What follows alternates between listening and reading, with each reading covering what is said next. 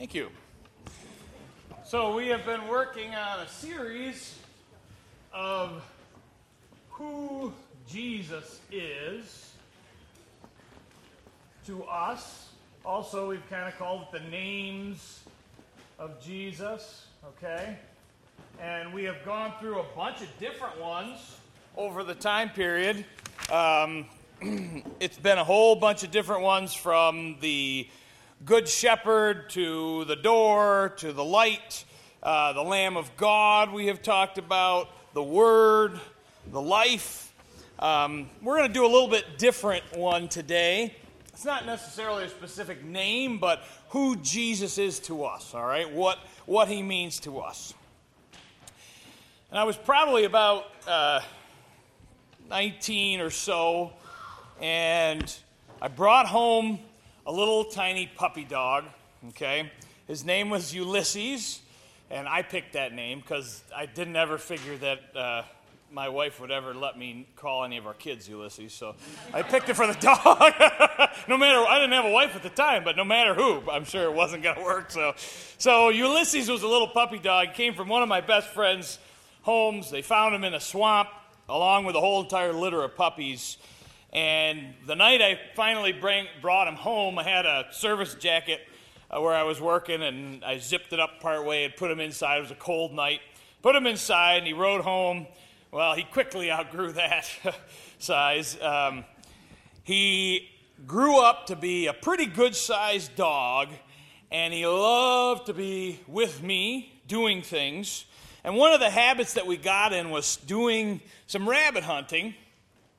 I don't particularly care about rabbit hunting, but I wanted to go out and spend time with him, and in hopes that he would have some joy in his life. And I grew up with other hunting dogs, and I knew how much they loved it. So when I had Ulysses and I took him out hunting, he would go with me, and he would bury himself underneath brush and push rabbits out. He would crawl under stuff. There was one place I remember, probably the whole size of this sanctuary at least, there was grapevine, and it had grown about 2.5, 3 feet high across the entire thing, and for years it wrapped. I mean, the sizes of them were 3 and 4 inches across in diameter, and that whole area was a huge grapevine, and it had tangled itself. It was so heavy that I could walk on top of it and not crush it. Just grapevines, the whole thing. Well, of course, underneath was all space, little tiny tight spaces everywhere, and that is rabbit heaven underneath there. Well, Ulysses would run around and around and around this patch of these grapes, and eventually he just got so frustrated that he jammed himself underneath it. And he crawled on his belly, just pushing. I mean, I remember watching the vines move as he crawled across the entire thing, and out came the rabbits, but he got them out. Scraped himself across and got out, and he'd go and try to do it again. He just loved doing it, going out with me, rabbit hunting, and we did it almost every single year of his life. So as soon as he was big enough, he was about 20 years old when he was finally gone, and we went out and out and out, and I would get the gun, and man, he would just start to get crazy. He's going to go, and he's going to run out, and he's darking at me, jump in the truck, jump out, and out he goes as soon as we get there. Well, finally, each year as time passed, as he got upwards closer to 20 years old, he lost a little bit more and a little bit more of his vigor. And over time, his energy was gone. Now, that first time when he pushed his way under those grapevines, he got out and he hunted for probably 4 or 5 hours, and he went home and he slept for 2 days. He didn't get up. He just laid flat for 2 days. I'm like, I don't know if I killed him or not. And he got back up. He was ready to do it. As soon as he got up 2 days later, ready to go back. He wanted to go and do it. Well, over time, it'd get where he couldn't jump as high, and eventually I had to start helping him get in the truck to go where we were going to go. But he would get out and go around and work, and we'd pick easier spots to go rabbit hunting as time went on. And then finally, He was upwards, probably almost 19 years old at the time. And just like the last few times, I got him out there. I helped him up into the truck. And we drove over, and I shut the truck off where we were going to get out. And I walked around, and I opened the door for him to get out. And he sat there and looked at me.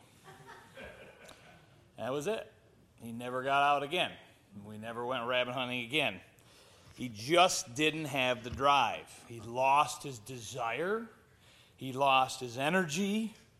The thing that he loved so dearly and what he wanted to do for so much. I mean, it was the only time it was just him and me out there. And there was nothing I could do to help him. It was over. All of that energy was gone. He just sat and stared.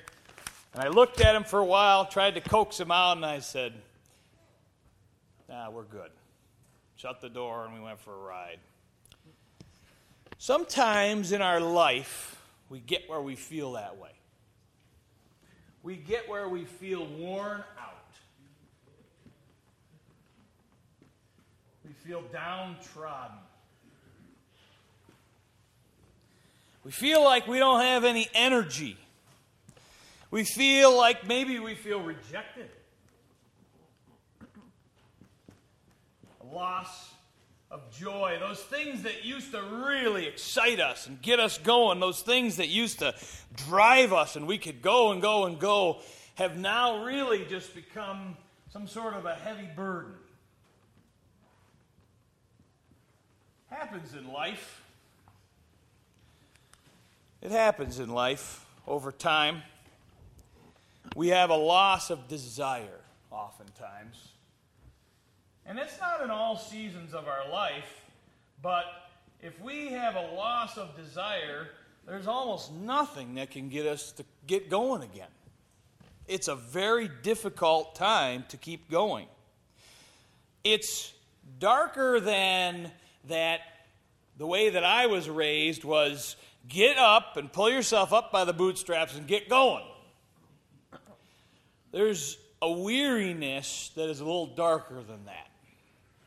It's a little deeper than that. It really becomes something where the inner flame is just about smoldering, if not, the inner flame almost gone. Just have nothing left in you. Just have used it all up. It becomes weary, deeper than your body. It is a weariness of your soul. Now, if you've been there, you don't necessarily have the words to explain it when you're there. You don't know what to say. You just feel empty at that moment, or those days, or those years even sometimes. Now, we've been talking about Jesus, how he's been called all those different names. We talked about the Lamb of God, and again, how he was the life, and how he was the bread of life, and how he was the good shepherd, and all those different things. But there's something a little different, like I told you. Let's go to Matthew chapter 11 as we look at this. For those who are worn out, Matthew chapter 11, we're going to start with verse number 28. A promise of Jesus, direct words of Jesus. And some days in your life and some seasons in your life, there is nothing better than hearing these particular words. Matthew chapter 11, verse number 28. Come unto me, all ye that labor and are heavy laden, and I will give you rest. This is for those who are worn out, right? For those who are bearing that burden. This is for something very deep. I'll give you rest, he says. So the question is, now that sounds great when you're worn out, right? You're going to give me rest. You're going to do something. It sounds fantastic. So let's look at how God does it, right? Because you got the big question mark. If he's going to give you rest, then I want to know how. I want to know how he's going to do it. How is he going to give you the rest you need? Well, let's go to verse 29 as we look at it and see what God's answer is. And it's a little surprising. Verse 29, "Take my yoke upon you and learn of me, for I am meek and lowly in heart, and you shall find rest unto your souls. For my yoke is easy and my burden is light." Now, if you don't know what a yoke is, somewhere around here we've got one hanging around. But let me just start with, yokes aren't for rest. Okay? That is not what they are built for. Yokes are for work, hard work, heavy burdens, heavy loads. That's what they do. They are literally a piece of wood, okay? And it goes up essentially and wraps around the neck of two animals, particularly oxen or yokes, okay? And they put these wooden straps basically around their necks, and it's meant to put heavy burdens on the shoulders, the upper shoulders of an oxen. That's what a yoke is to do. Now, it's a very similar thing to a harness for a horse, but it's just set up a little bit differently, shaped for oxen here. So he says, if you want rest, you come to me and put a yoke on. Well, that's totally opposite of what you'd ever think that it should be. God's answer to rest is work. Sounds strange, doesn't it? Sounds very strange, like it's not even right. Well, here's the thing that he's saying specifically. If you want this rest, if you don't want to be worn out, downtrodden, things like that, where your inner flame is almost gone, all right, he's not fully talking about physical rest. There's something else going on in this passage, all right? There is a way that God often gives us rest. There are daily times where God gives us rest. Almost everybody sleeps every day. Maybe not enough, right? But almost everybody gets some season of rest in a daily amount, okay? And then God sometimes gives us other days of rest. In particular, he said, hey, Sundays, or God's day, give me a day of rest. It's for you to rest, because he knows that we are feeble. And that's a physical rest that he wants to give. Sometimes he gives us vacations or days off, times where we can kind of get away from things, where we don't have to go through the normal routine of things. It's always nice to get up maybe a few minutes later than you do on a day off normally. Sit and drink a cup of coffee on your porch in the sunshine or something, right? It's nicer than getting up and going to work. Gives you a little bit of physical rest. You don't have to get up and go to the grind, okay? Sometimes God even puts a little sickness in our life to knock us down because we won't rest. And then you have to rest. So God gives us rest in many different ways. But that's not the particular type of rest that I'm talking about, although God does supply them to us in many ways. He gives us those different options. This is not a rest that you can sleep enough to get away this weariness or this worn out. You can't sleep it off. You feel like maybe you should just go to sleep because your energy is sapped and drained. You feel like you can't keep going, and so the natural thing is to pull back and to sit back and to not engage. And Jesus says, no, that's the wrong way. I want you to engage, but I want you to engage right next to me. That's what I want you to do. I want you to get under the yoke next to me. This is where Jesus is, and I want you to be here. Get into this work. He says, don't shrink back from the things that you need to be doing with me. He says, Get in and engage. When you're feeling worn out and downtrodden and rejected, you can't find the joy you once had, your burden, your loss of desire. When those things go, he says, get in and pull the load with me. That's what I want you to do. Do it with me. Because, he says, it will be light and easy for you. Because I'm doing the work.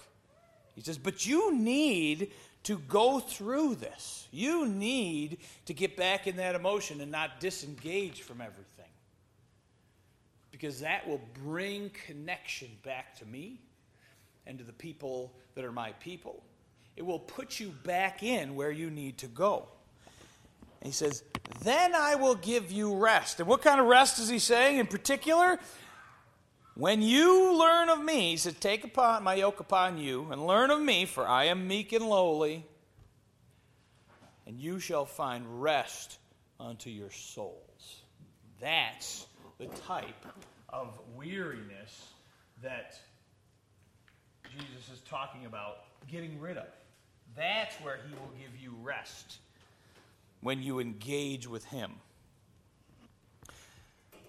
So, we need a couple of things, and I'm going to submit to you a couple of ideas here, in particular, how he gives rest for your soul.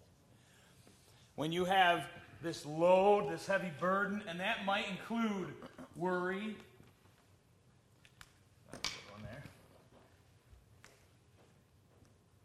That might include worry. That burden might include guilt. And all those things will strip you of your joy. So, how does he suggest that we pull with him? Here's a couple things. 1 John chapter 1. If we go back to 1 John, this is the first thing we should do to give us rest unto our souls. This is how we work, get under the yoke with Christ. The very first thing we do. 1 John chapter 1, verse number 4. 1 John chapter 1, verse number 4. And these things write we unto you, that your joy may be full. Okay? So that loss of joy that you had, that loss of joy comes back from this, okay? You're going to get your joy back if you do this. Let's continue, verse number 5 there. This is the message which we have heard of him and declare unto you, that God is light, and in him is no darkness at all. If we say that we have fellowship with him, and we walk in darkness, we lie, and do not the truth. But if we walk in the light, as he is in the light, we have fellowship one with another. And the blood of Jesus Christ, his Son, cleanses us from all sin. If we say we have no sin, we deceive ourselves, and the truth is not in us. If we confess our sins, he is faithful and just to forgive us our sins and to cleanse us from all unrighteousness. There is nothing in this world that will stamp out your joy. There is nothing in this world that will make you more weary, more burdensome, more tired, give you more loss of desire than having something in between you and God. It will extinguish your flame. That's the first place to go, is right to God. If you feel this way, this is the very first thing he will do. And it is the most freeing thing. When you go, and what God says there in that passage, you look back in that passage, it says, if you're walking with God, he's going to shine light on you. And that isn't just the first 5 days you're a Christian.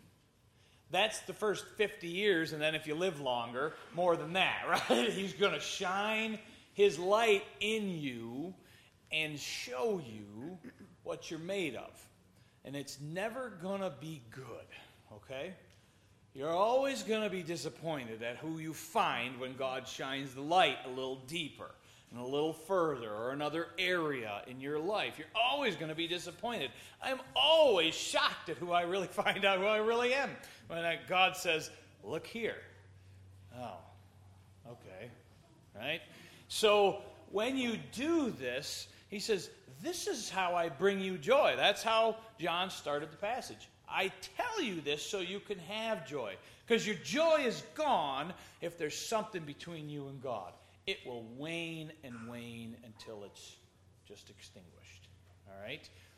So get that thing, whatever it is, whatever God's showing you in your life right now, whatever He's showing me, whatever point of obedience I'm stumbling on, God says, get that thing right.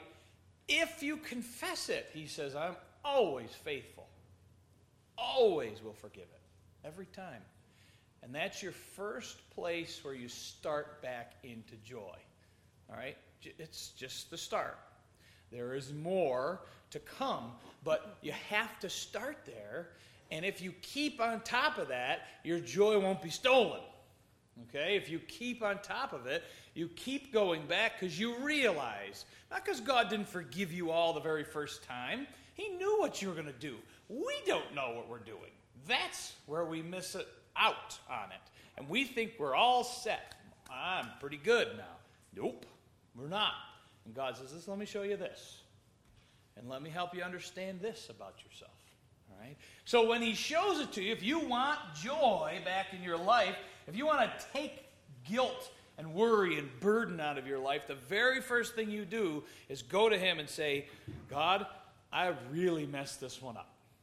Help me out with this. And I've messed it up for a long time, and I never even saw it. Or I did see it and didn't want to see it.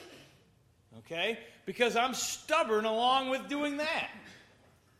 And God shows us these things, and He says, you want to feel this joy back, you get that straightened out right off.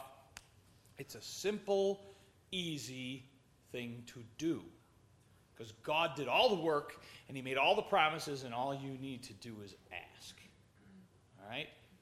That part brings you back to joy. That part takes away a weariness in your life that burdens you down almost every moment. It runs in your mind. Okay? And it burdens you. So that's the first part of it. Now, that lightens the burden. And it's constant. You got to know. I've got to go back to Him, and I got to confess, and I've got to make this right. And if there's somebody you wronged in that whole process, then go back and do it. Tell them. Ask Him for forgiveness. As simple as it is and as fast as you can. All right? It will begin to bring it back to you. Now, let's go to John, not 1 John, but back in the first Gospels in the New Testament. John, chapter number 15.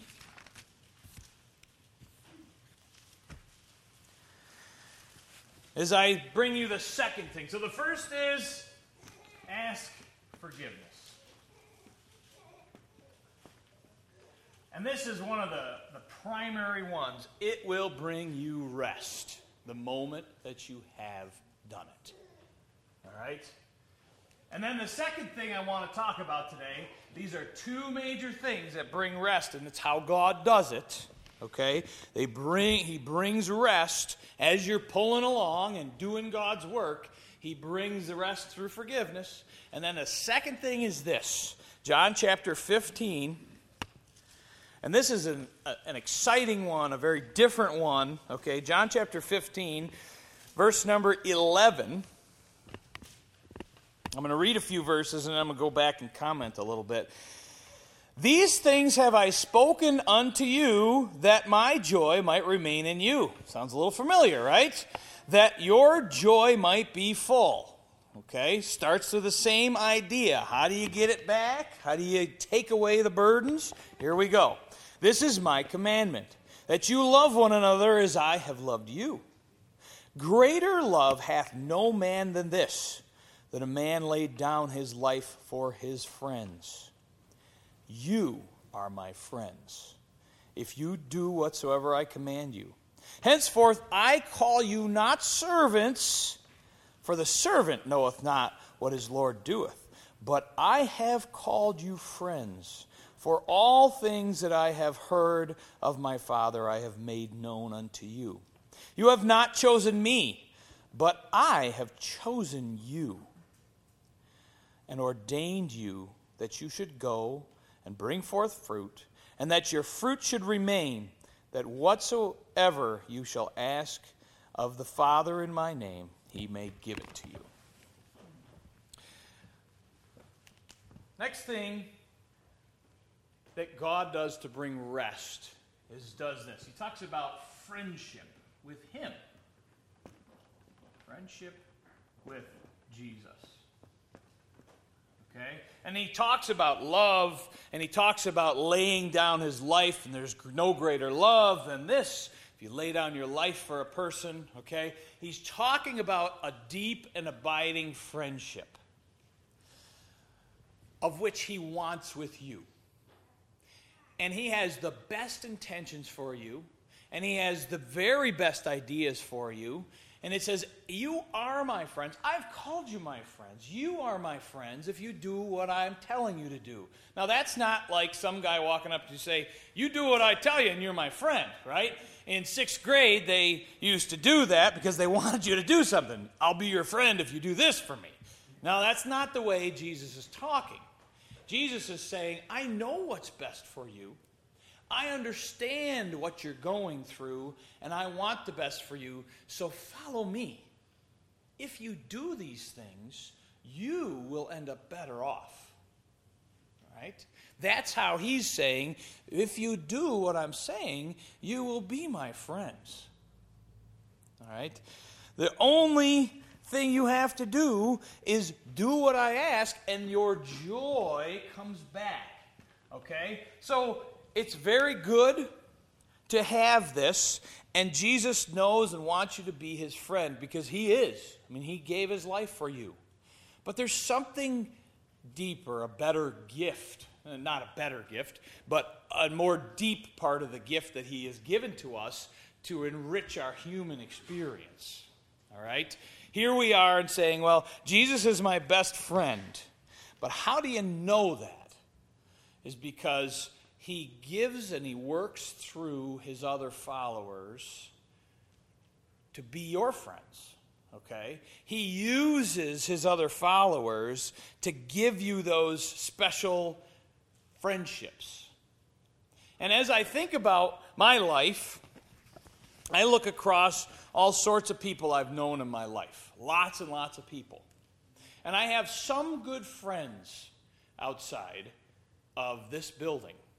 But many of the best friends I've ever had in my life have come right in this building, one way or another. Because they come as servants of the Lord, and God says, I'm going to bless you through them. I'm going to give you some. I'm going to show you how much I care for you through the friends that I'm going to put in your life. I'm going to give you something special with this. I'm going to give you your joy back. He says, because I've chosen you. So with friendship is this. Jesus says, I have chosen you. It brings belonging. And if you don't feel like you belong in this church, you probably haven't been here long enough, for 10 minutes anyways, you haven't been here for more than 10 minutes, because you belong here because God chose you, okay? And the people here care about you. That's what he is always trying to express to you. And so when you get to those points where you're weary and you feel rejected, some person comes up because they might be listening to God and says, nah, I'm not going to shake your hand today. I'm going to give you a hug today because I just know you need it. All right? And God works through those little things to give you encouragement, to give you connection and belonging, and takes away the worn out pieces. Those things that say, I'm just done. I can't do any more.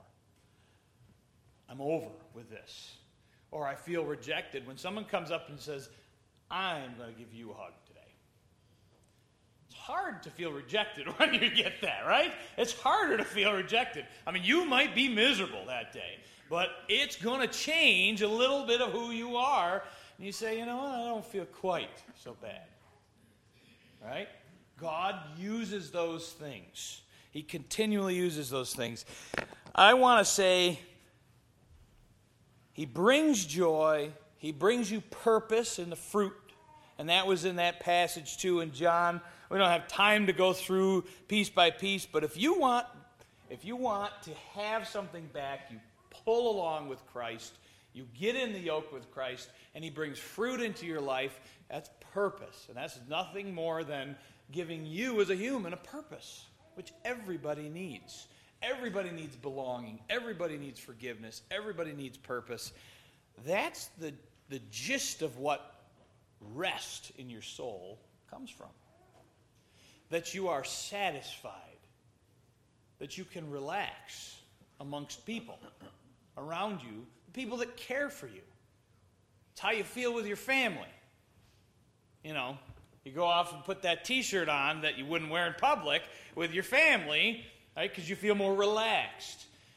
Well, you can wear whatever you want, I don't care. But the idea is this, is that your soul can relax in a place that's filled with people that care about you.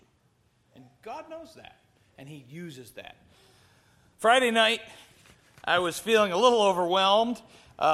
Just before Friday night, as always, I'm running from the moment in the morning I leave the house till the moment that Friday night happens, and I've got to get everything done, and you just don't know how you're even going to do it.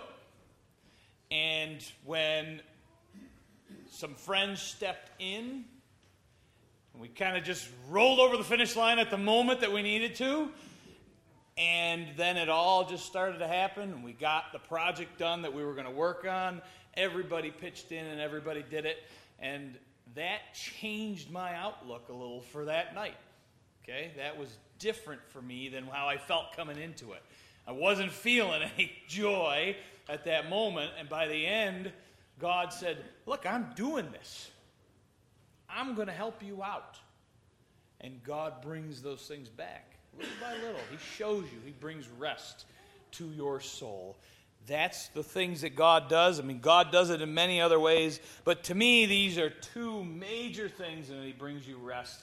Is you have forgiveness, that's the place to start, and then friendship, and God, direct friendship with God, and that He chose you, but then He shows it through people. Then you belong to Him, and we belong together. And that's the connection that He says, you need that to feel rest in your soul. Thank you very much. Have a good day.